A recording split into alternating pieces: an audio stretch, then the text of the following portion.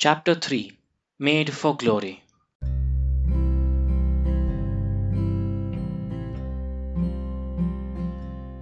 Ancient stories have a long history. We find out about them through carvings on rock, old and fraying pieces of papyrus or vellum, or if you're looking closer to home, palm leaves, upon which the secrets of the future have apparently been penned down. The stories engraved upon these documents and edifices must be old, for the structures themselves are ancient. But we seem to forget that writing came later, much, much later.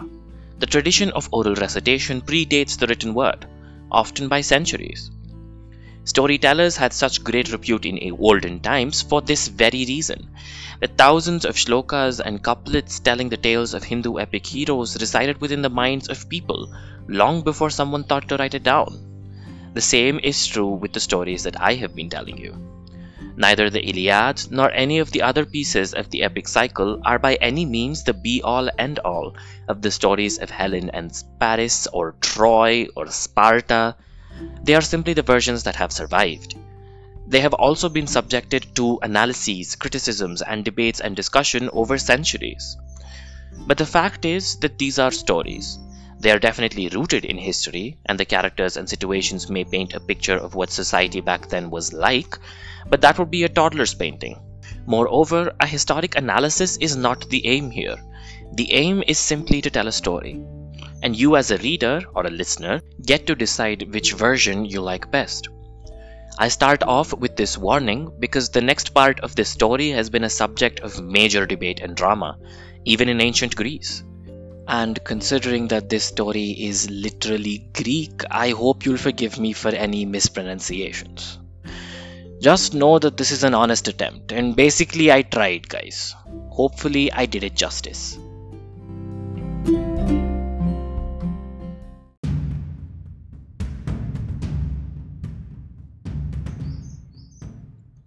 Achilles, you are a war drum. Your name is the battle chant on 10,000 ships. You are a weapon to be pointed, born for war but made peace by precious peace, by the love of a man more gentle than you could have ever dreamed. You know your pride is vicious, it is far sharper than any spear you wield, it will destroy more than you will know. Achilles, when he dies, you will feel like the world is burning, like the stars are dying one by one. There are some wounds that break even heroes beyond repair.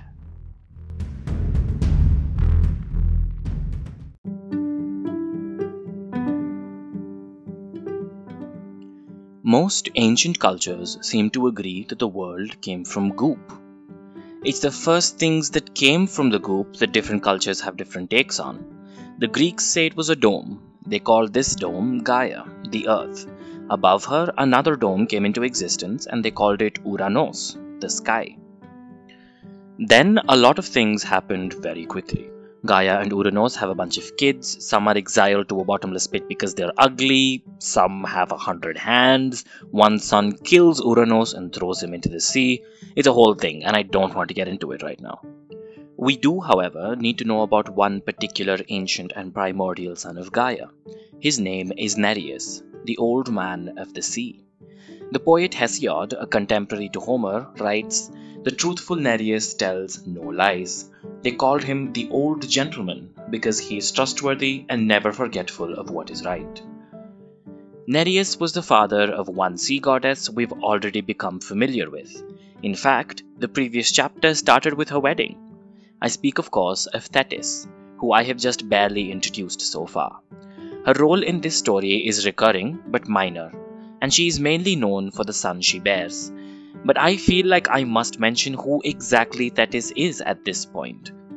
Like Aphrodite, like every deity actually, she is an amalgamation. According to the well-established version of the myths, she is of course the daughter of Nereus and Doris, but her origins are far older.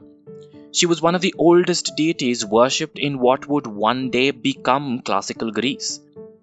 Though most records of who she was have been lost, one of the rare few sources claim her to be the one who created the universe.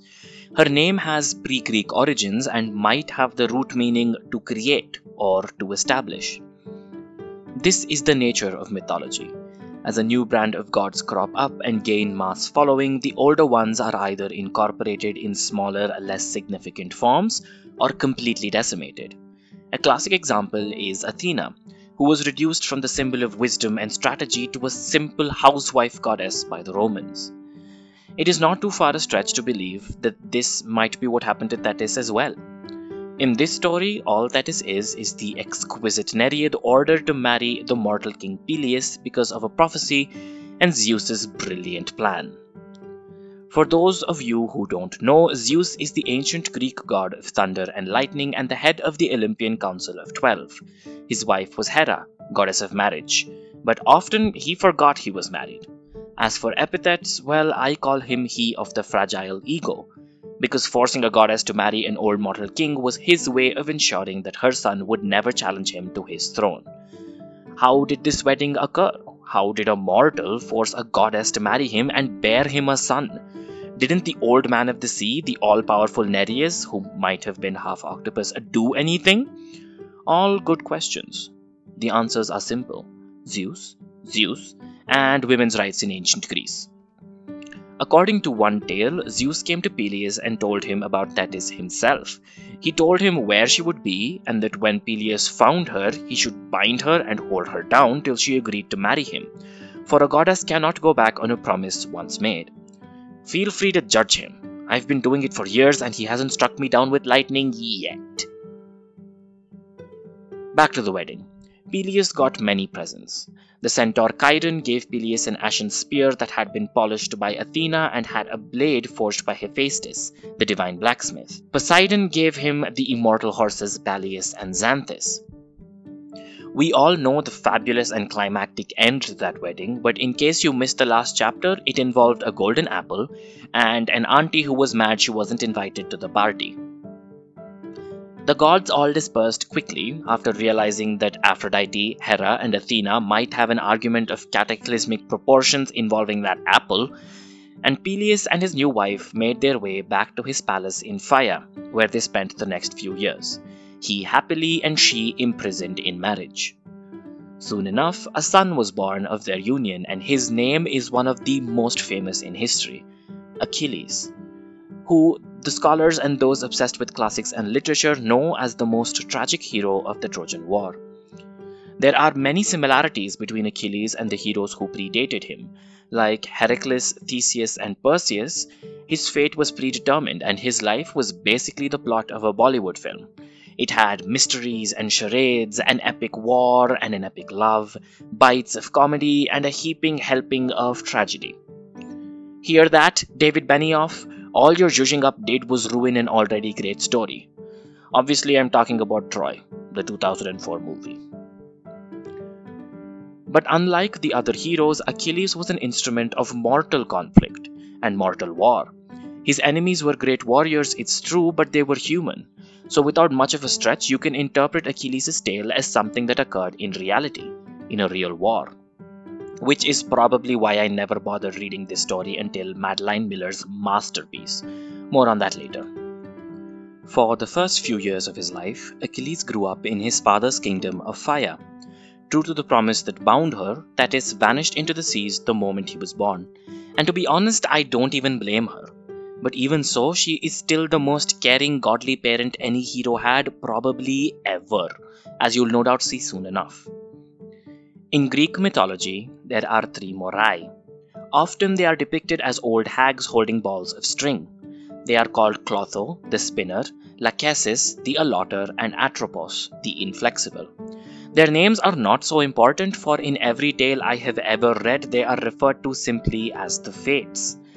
And those strings in their hands are the strings of fate. They weave back and forth, often intersect with one another, and generally leave some wiggle room for one's own decisions. But few strings in the Fates' hands were woven as tightly as that of Achilles. He was an arrow, launched at birth and headed impossibly swiftly along an established path with no room for any change in decision. Thetis knew this. She knew he would fall headlong into a war and fight at the front lines, carrying the whole of Greece upon his back. She also knew that she could no more alter his destiny than we can. In the most famous stories, she tried to help him by making him indestructible. In some versions, she anoints Achilles with ambrosia, the nectar of the gods, to try and burn away his mortal parts. But in the most famous tale, she dips the infant Achilles into the river Styx, one of the 5 rivers of the underworld, leaving any part of him that touches its cursed waters invulnerable to mortal weapons. But as I've said probably a million times by now, Achilles is mortal. A mortal soul cannot withstand ambrosia, nor the waves of the Styx, at least not without some help. So in all these stories, she holds him by the heel of his foot, anchoring him to his mortality and therefore leaving him vulnerable to all the shortcomings mortality entails in one small part of his body. This is where the expression Achilles' heel comes from. It means a drawback or a vulnerability, i.e., math. Also, the name Achilles tendon is the name of the common tendon of the muscles of the back of the leg, which inserts into, you guessed it, the heel. Medicine is literally Greek and Latin. Trust me, guys. Though this story is insanely famous, most scholars agree that it was added later on.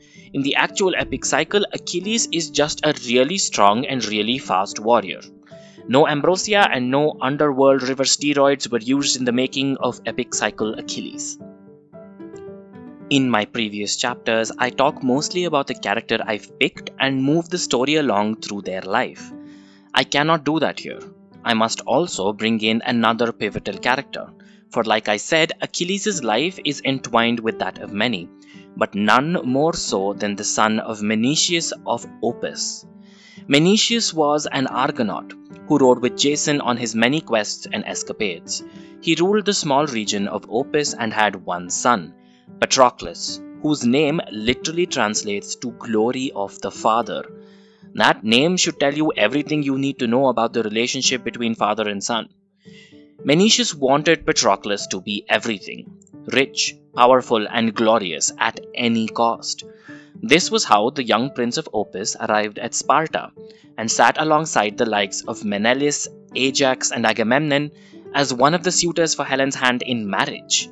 He was a little boy, barely a teenager, and was only allowed on a technicality. He was of royal blood and a teenager, therefore a man by some Greek definitions. He had no great deeds to his name, he barely had a decade to his name, but his father had wealth and respect. Obviously, Patroclus didn't have a chance. Helen barely looked at him, thank the gods, because that would have made this a whole different kind of story. But like all the princes present there, we can only assume that he also took the oath of Tyndareus and promised to protect Helen, a fact that becomes important a little later. So Patroclus returned home empty-handed and was soon banished. I don't exactly know why, but most stories agree that it's because he killed someone. According to some, it was another boy, some others say it was a noble's son, but bottom line, he was exiled, and who took him in but Peleus? Again, not entirely sure how that happened, but it happened. Apparently, Peleus thought the older boy would serve as a role model for his own demigod son. So Achilles sits in his princely quarters just doing his thing, and in walks this handsome older boy who introduces himself as Patroclus. "I'ma live with you guys now," he says, and thus was born a bond that lasted a lifetime. Achilles and Patroclus are a pair. In every version of the story, they always appear together. No other aspect of this entire humongous tale is as unanimously agreed upon as this fact. Achilles and Patroclus are the dynamic duo. They are Kirk and Spock, Harold and Kumar, Sherlock and Watson, Jake and Charles, Romeo and Juliet. Wait, what?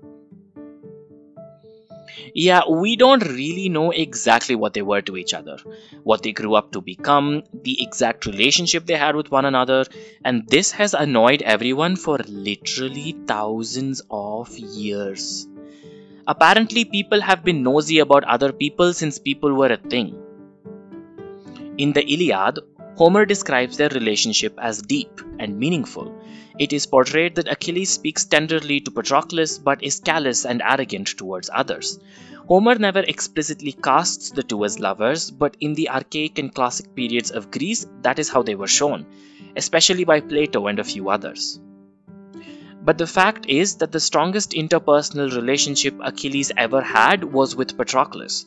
Either theirs is a depiction of a healthy male-male relationship rooted in mutual respect and love, or they were in love.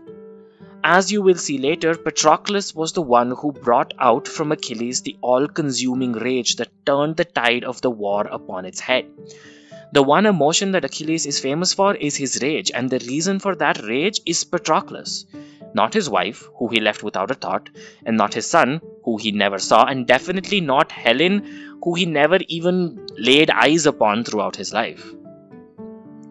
It is vague though, I'll give you that, because the love you feel for a comrade in arms isn't that different from what you would feel for a comrade of your heart. What they weren't though is cousins. This much I know for sure.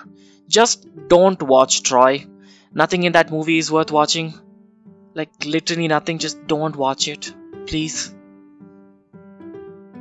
Ambiguous relationships like this are not uncommon in Greek mythology. Alexander the Great and Hephaestion, for example.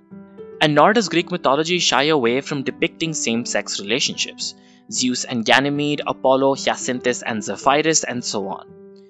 I wish so much that stories could be taken as just that, simple tales of made-up characters. But they mean so much more, simply because your perception of a character can have such a profound effect on your perception of you.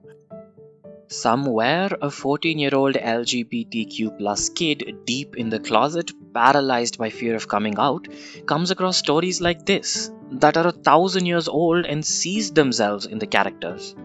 These stories might be what's giving them hope to live another day. On the other hand, depiction of healthy male-male friendships is something that I almost never saw growing up. There's a reason toxic masculinity is a thing. There's a longer conversation to be had here, and it is being had for 1,000 years. But that's not my job. I'm here to tell you a story. And I only deviated this far from the plot because it's pertinent to today's situation. This chapter comes out in the middle of a pandemic, in the midst of riots, and in the middle of Pride Month. So that there was my 2 cents. Now back to the story. Once he reached his teenage years, Achilles was sent away to study under the centaur Chiron, as every hero before him was. Chiron was the son of the titan Kronos and a sea nymph. Apollo himself taught the centaur archery and the ways of medicine. Many stories credit him with the discovery of botany and pharmacy. He is a teacher and a nurturer and one of my favorite characters to boot, which of course means that he died. But I live in denial, so you'll have to read that story yourselves. Do remember that he's a centaur, half horse, half man, not half goat the way Disney showed him to be. The Disney movie Hercules is many things, but historically accurate or culturally accurate is probably not one of them. Let's end this chapter here, with Achilles learning both the art of war and the arts of healing from a wise teacher and playing and hunting on the slopes of Mount Pelion. Let's ignore that by this time the lovesick Paris made his way to Sparta, and when Menelaus was away, either seduced or kidnapped the beautiful Helen and sailed back to Troy, triggering all the kings of Greece to gather in arms in fulfillment of the oath of Tyndareus and sail across the Aegean Sea in a fleet of ships 10,000 strong.